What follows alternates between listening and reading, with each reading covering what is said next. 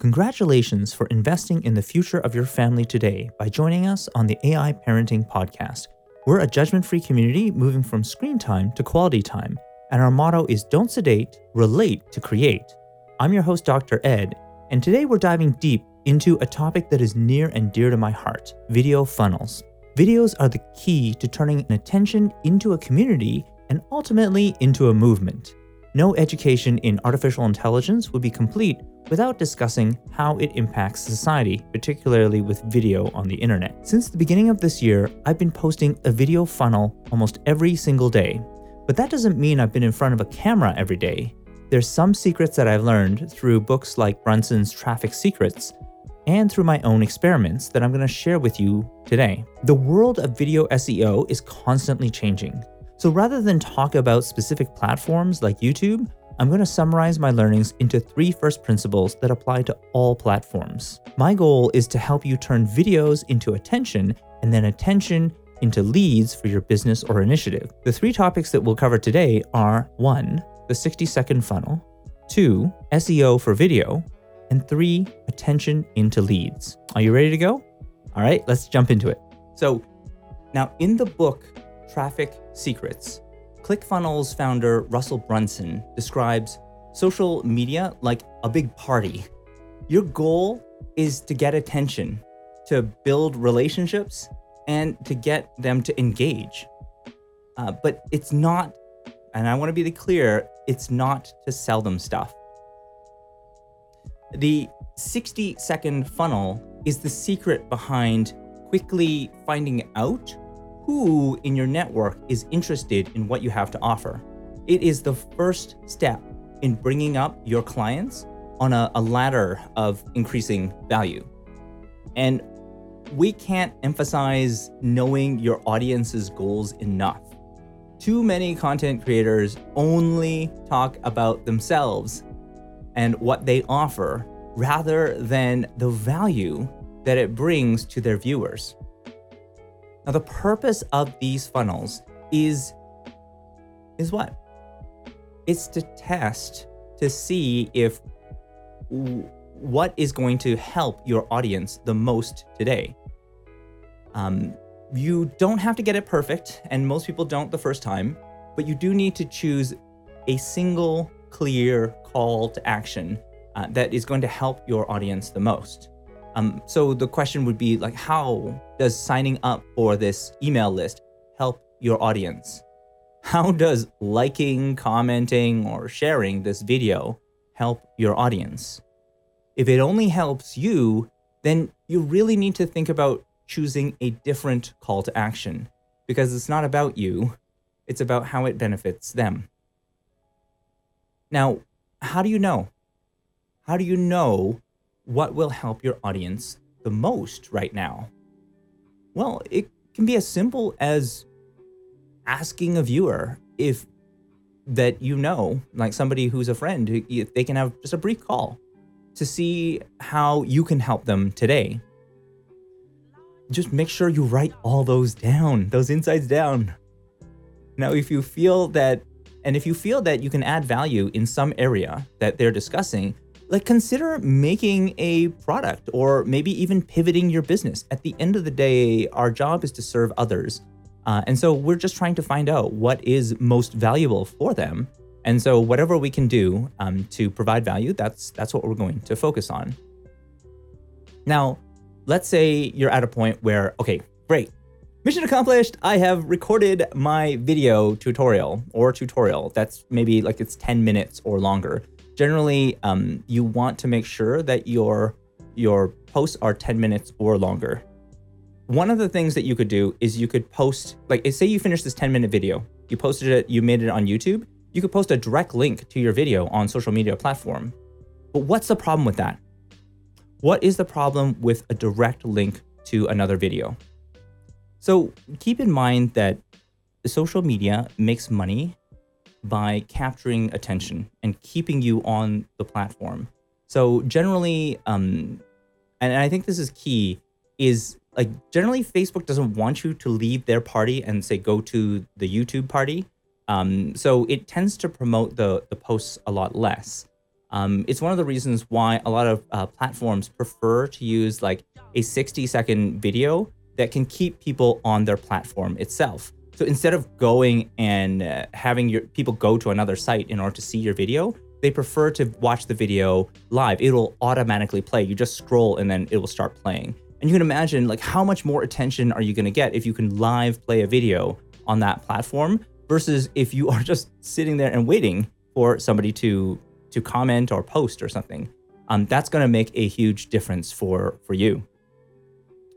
Now, in order for your video to be a useful tool for promotion, you need to create a sizzle reel that is less than 60 seconds because most social media platforms limit the maximum video length to 60 seconds or less. And also remember the party analogy. So you won't have a lot of time with your prospects. So you want to make it short and sweet. Now, our goal is to find the quotes and the stories that are going to stop people in their tracks. Start in the middle of the action of a story, or start with a quote that really impacted you or made you feel an emotion. Was there a part that made you laugh or a part of the story that warmed your heart?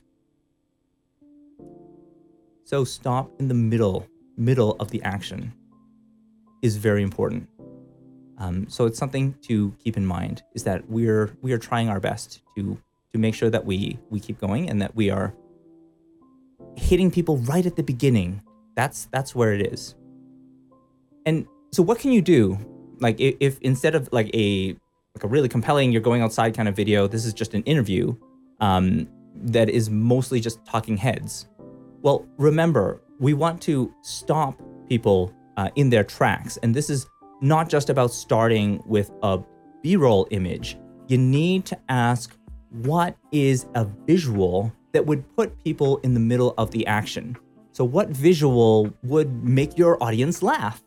What would make them feel an emotion, even if they're just scrolling past? Remember that AI is looking at the unconscious milliseconds of watch time. So your ability to make them stop or even just like pause slightly, even for a few milliseconds, will make a huge difference for how well your video preview performs. Speaking of those milliseconds of watch time, another way to increase it is to increase the scrolling distance of your 60-second preview. What do I mean by scrolling distance? Well, think about this. If you have a post like this one, it's a 16:9 video. It will usually, like I said, this is a horizontal 16:9 video. Making it square can actually double the scroll distance of your video so that it stays on the screen a bit longer. And this is really key because double the distance means automatically you've doubled the milliseconds without doing anything different. This is one of the reasons why I focus so much on the square, because square works it seems to work on all the social media platforms. Some platforms even allow you to make it longer with a full vertical video. But the recommendation is generally that if you're like disrupting the status quo, which a lot of you are, you want to be compatible across as many platforms as possible. So I tend to default to square since it makes the image bigger on most social media platforms. It helps you stand out, and it seems to work on most platforms. Like it's just the most compatible version. Now, speaking of social media, you've probably already noticed that most videos don't play with any sound. In fact, Digital Day found that 85% of Facebook videos are watched without any sound. And so that's why having the captions burned into the bottom of the video is really, really valuable. It allows you to, it's a way that you can quickly read if you're just browsing, like you're just scrolling through the video. And you can quickly find out if the video is going to be relevant to you without having to turn on audio. Now, you might be asking, okay, well, what kind of like text caption services are there? Well, so some of the examples of text caption services, or I tend to use AI transcription services like Otter.ai or SimonSays.ai. I'm loving AI services, by the way. I'm a heavy user, early adopter, let's say, of AI technology. The good thing is you get a rough translation fairly quickly. You're still going to need to correct it. There's still going to be mistakes, and you're still like, there's no way around it. Sorry, you can still spend some manual effort to correct it. But the key is that you want to be able to control how much text appears on your screen at any time. And you can imagine why, because the less text that you have, the larger you can make the font and the more readable the captions will be on a phone. Now, should I burn them in? Should I just keep them as like a separate text caption file? Well, burning the text captions into the video avoids the problem where the text captions are not supported consistently across different platforms. I've tried all sorts of things, but I found that basically burning it in is the only way to be consistent. Everything else, like you're kind of doing it, like you might have it succeed really well, or you might not. So I definitely recommend like burn in the text captions. Let's look at the surprising things that AI looks for when it comes to video. So when it comes to search engine optimization for video posts, think of a lazy AI that's trying to get a number with the least amount of effort possible. It's a lot of work to do image recognition, text transcription, searching videos for keywords. So this type of recognition is really expensive because it consumes a lot of computing power and it consumes a lot of energy. And if you're going to do this for every single person on social media, you can imagine like it's very expensive. So what are easier metrics to look at? So let's start with post text. Now, it's easy for the lazy AI to measure the length of text. Now, at first, we might think that more text means more watch time. But keep in mind that anything beyond, say, the first sentence is going to get cut off by ellipses on platforms like Facebook. So keep it short. And by short, I mean one sentence short. Yeah. It's actually kind of surprising to me as well. I was surprised. Like one sentence short is kind of, it was a surprise to me. A BuzzSumo analysis of 800 million Facebook posts found that those with 80 characters or less, and that's roughly about one sentence, had a 66% higher engagement rate. Now, the reason could be because anything beyond the first sentence is hidden behind the ellipses that most people don't click on to read more. But this 80-character guide is not just Facebook. It also applies to Twitter and LinkedIn, according to Hootsuite. And I have references for all this stuff. I'll include it in the blog post. So just go to aiparenting.live/blog post and you'll see all the references there. But more, and it's interesting, like the shorter posts got like more, they got way more engagement.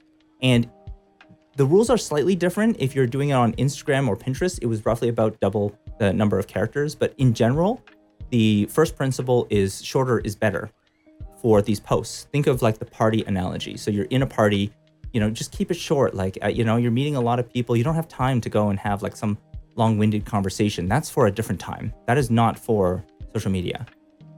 So very, very interesting, because the exact opposite is true when it comes to articles and blogs, where generally longer is better.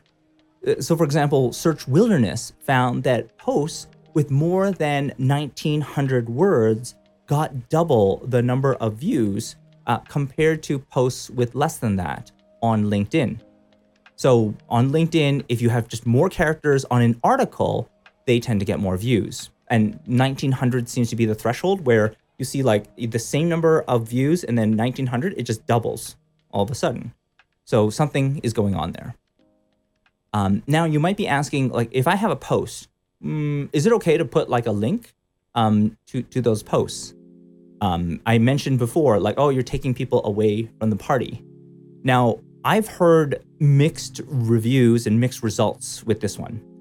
So when it comes to adding a link to posts, Neil Patel, who is like kind of a guru in the SEO space, he argues that including links helps to increase the authority of whatever you're pointing to, like that link, on various like search engines, right? So for SEO perspective, it's actually a good thing.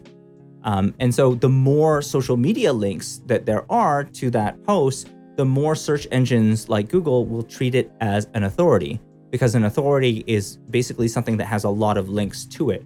And so the more links that you can create, the more it's going to be treated as an authority. That doesn't mean it's going to be high on the social media platform, but it does mean that it may be higher in a search engine ranking. So more links, more authority.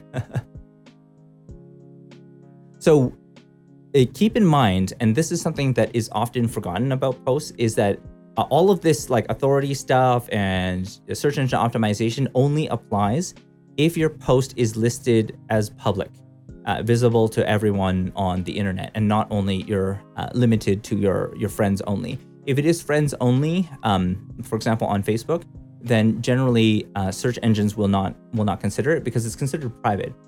So generally that's not going to appear. So one sentence and like one call to action. So what that means is, what is this all about? What is the call to action? And then just something brief of like, okay, where do I go? How do I learn more about this? Like, make it easy for me if I wanted to take a call of action. So one sentence plus one call to action. And you keep it that short. If you're able to, people are going to like pay more attention. And so, awesome. So next, I want to talk a little bit about audio. You know, it might seem kind of weird, like, oh, why do you think audio? Now, in audio, I asked the question of what do you think is an easy, like a thing that would be easy for the lazy AI to measure? Certainly the length of audio. So the longer like this video is, perhaps the more thought that got put into it. Not really actually. Another thing to consider is loudness, actually. So how many of you have watched a video where the audio was so soft you couldn't hear what they were actually talking about? You know what I mean? You probably didn't watch the video for very long before you jumping on to another video. So the first step is to make sure that you're getting the maximum volume from your audio track. In my Confident Live video series, I mentioned that the purpose of loudness is it helps the other person feel like they are closer to a face-to-face conversation with you. And that's all we're trying to do, is just trying to reproduce what it would be like to meet this person face-to-face in an actual like real party. For audio tracks, it's a good first step to increase the volume so it doesn't clip and cause distortion. Sometimes the audio sounds soft because there's P's and T's, like p, t, that these push the microphone really, really hard. Like if you're directly in front of the microphone. And so how can you solve this? You can put your microphone at an angle, and that can help reduce the amount of force that is being applied. And you can see like my microphone is at an angle. I don't know if you can see that, but it's slightly angled to me. And then another is you can fix it afterwards by boosting the soft sounds while limiting the loud sounds to negative 0.1 decibels so that it sounds louder and it still doesn't clip. Because the worst case scenario is it's too loud and then you hear like distortion in the audio, and nobody wants to hear that. Let me show you what I mean. So in this example, we're using my voice live, and you can see that the input coming in is running at roughly about negative 12 decibels. And then we're boosting it. You can see like we're actually boosting it by, 10, 12, like 20 decibels, and your program might be different. But you can see that the actual output volume is louder. Attenuation means that, it was about to clip, so it actually prevented that from happening. And what I do is I just load a voice broadcast type of, thing, or you just limit to like negative 0.1 decibels, and that seems to fix a lot of the issues. And you can do this in Premiere. You can do this pretty much in any program as well. Now, that fixes the volume of your voice, but what about your breathing and your pauses, right? Because we take a deep breath, or, we pause, in our normal speech. So I did this experiment to see if adding a soundtrack that is like, normally it's quite quiet. So let's say instead of like 100% volume is where you start off. Whenever somebody's talking, I reduce it to 15% of that regular volume. So it's quiet, you can't even hear it. But when there's no one talking, it increases the volume. So it fills in those gaps. And one of the ways that you can do this is a method called audio ducking. So it's kind of like, there's audio duck, like reduce the amount of audio when somebody else is speaking. And you know what? I tried this. And you know what I found? That it was promoted more often. More people would see it. And so that's why you often hear like a soundtrack in my video previews, because the soundtrack will compensate for the times when it's quiet. So soundtracks. Or, it could be like sound music, just ambient musics. Compensate for when the audio is low. And I only do this for my posts. I don't do this during the live streams like I could, but it's just really weird. It sounds really weird when you cut it. And so that's why I don't do it on the live streams. Now let's look at video. Now, it's certainly hard to analyze an entire video, but if you think about some of, like I mentioned that your average post only gets about 1.8 seconds of actually watch time. So really the only thing that matters is the first few frames of your video, right? So if it's like 30 frames a second, it's just like those first 30 frames. And in fact, of those first 30 frames, probably the first frame is the most important. I often say that the first frame of your 60-second video is critically important. And the reason for that is many social media platforms, they do not allow you to change the thumbnail of your video. Instead, what they use is the first frame of the video, because it'll lead to the most consistency when it starts playing the video. And so if AI is being lazy, comment, what would you think it would look for in the first frame? What do you think it would look for? A lazy AI wouldn't look for words or images, because, that's expensive. So what would it look for instead of words and images? Well, how does brightness impact your image? Just take a look at your own feeds. Honestly, just go, pull up your social media right now, or maybe after you've watched this. But take a look at it. Do you notice that you seem to see more images that are taken outside or near really bright lights?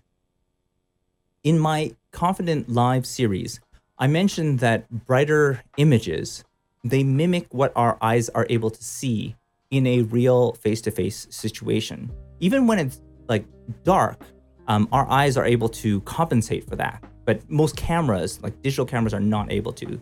So if you see a dark image, then people generally ignore it. Now, if you're recording in a dark indoor place, this is where the B-roll that is brighter, something can really help your video stand out. If you can put that as the first frame of your video, it's going to have a big impact. And the benefit of it is that not every post that you have is going to be your face on there. You'll have different things. You'll have like different images of the different types of B-roll that you've added. So it does give some variety, and you don't want it to be super boring either. So for myself, I'm also doing some experiments with, like, if we're doing a square video, right? So that means you have your video and then you have a title on the top that tells you, okay, this is roughly what it's about. And then you have text captions on the bottom. I'm actually experimenting with a white background on the top and bottom bars instead of a black one on these square videos. Because potentially what it does is it will make the average image brighter, right? Than if you just had it on black. And so it's another like small little tweaks, small little experiments. It's all about doing like tiny little experiments and seeing, you know, what happens when we've got more audience attention. So I like the idea of a lazy AI as a first principle when it comes to search engine optimization, because it's so easy to understand. Like, it's so easy. It just applies to everything. It applies to text, it applies to video, it applies to audio. Like, what is easy? You know, yes, we could go and, you know, do like read the text and everything. But if you think about like AI, if we were to do that for every single video that was posted, and there's millions of videos posted every single day, it would be too much. So we've got to look at other things. And so we look at things that people don't normally look at, but are easy to get into the numbers. And so I hope that it's helpful to the lazy AI approach. Okay, so now we've got audience attention. How do we turn that attention into like leads, contacts, relationships, you know, that will help your business or your initiative or the thing that you're driving towards? Attention into leads. How do we turn attention into leads? So many social media platforms, they support the story feature that allows you to post 15-second video clips that exist for 24 hours. And I want to be clear, and I think I need to turn off the graphics for this. Stories are the most powerful video funnel tool available on the internet today. Honestly, you almost never see who watched a video in a post, but stories give you the contact names, and you don't need a fee in order to use them. In fact, if you have multiple 15-second stories, it'll also tell you exactly who watched the first video, the second one, the third one, and the fourth video, because it'll split into 4 different videos. And this is exactly what makes the video funnel so powerful. Your 60-second preview is the ideal source for this video story funnel. Using free apps like Split Video, it's easy to divide the 60-second preview into 4 15-second segments. So 4 different videos that are 15 seconds or less each. Now, after you upload each segment to your story, they're going to be live for 24 hours. And the real power comes from how you use the video funnel data. Now, the video data makes it easy to see who maybe accidentally viewed your story from those who are actually interested. But maybe they're not at the level that they feel comfortable like liking, commenting, or sharing this post. Like, I've got a bunch of people online today, and maybe you don't feel comfortable liking, sharing, or commenting about this post. That's okay, right? Like, we're a judgment-free community.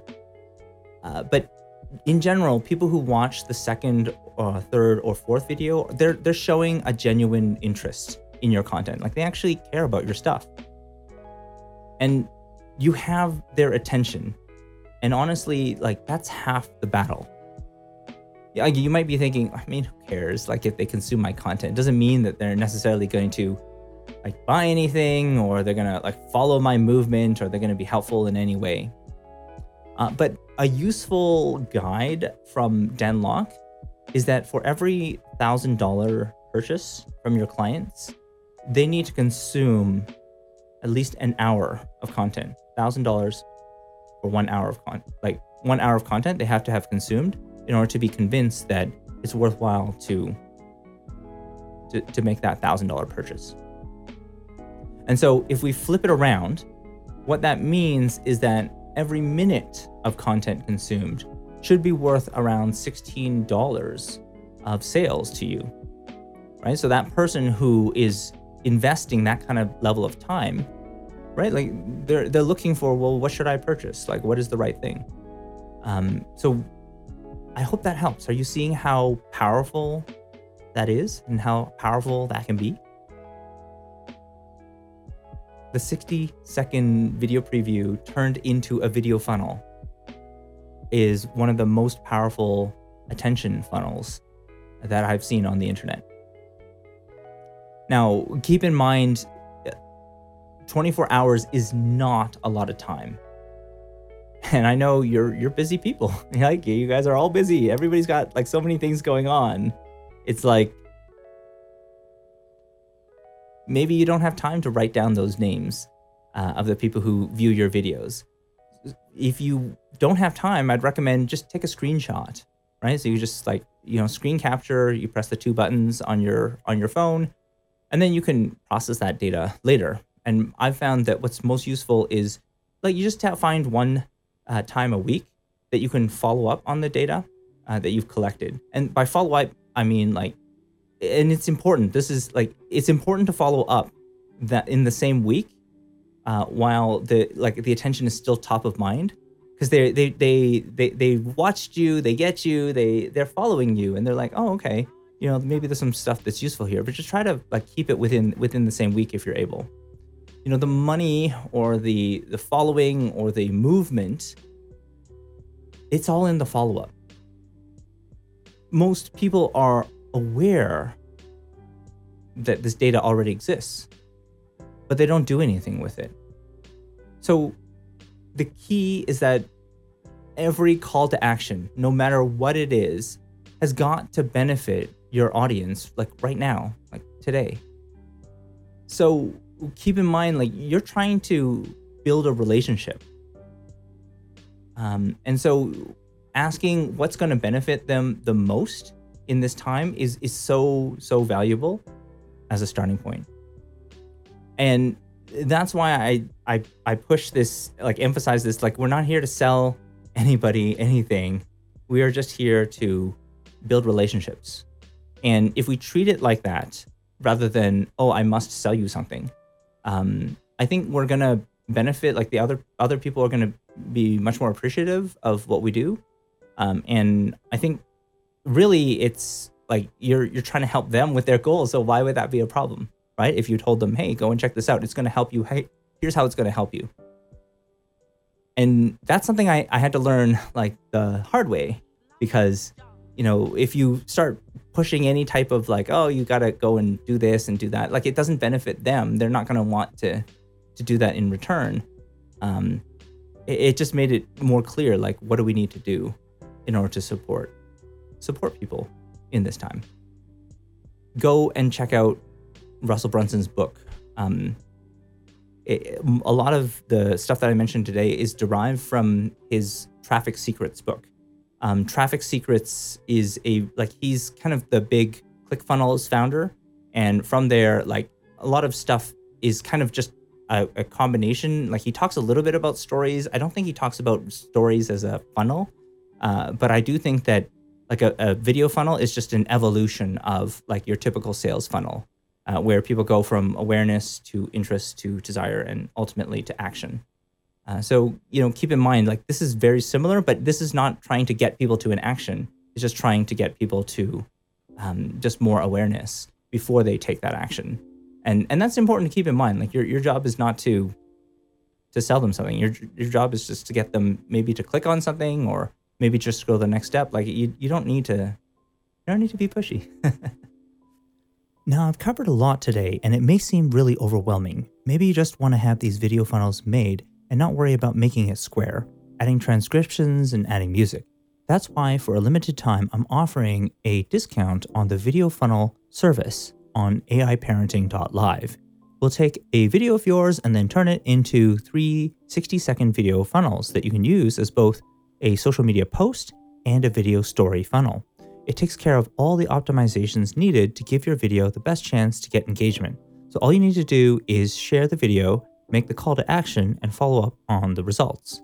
My goal is to make sure that your creative best practices have an unfair advantage in the marketplace.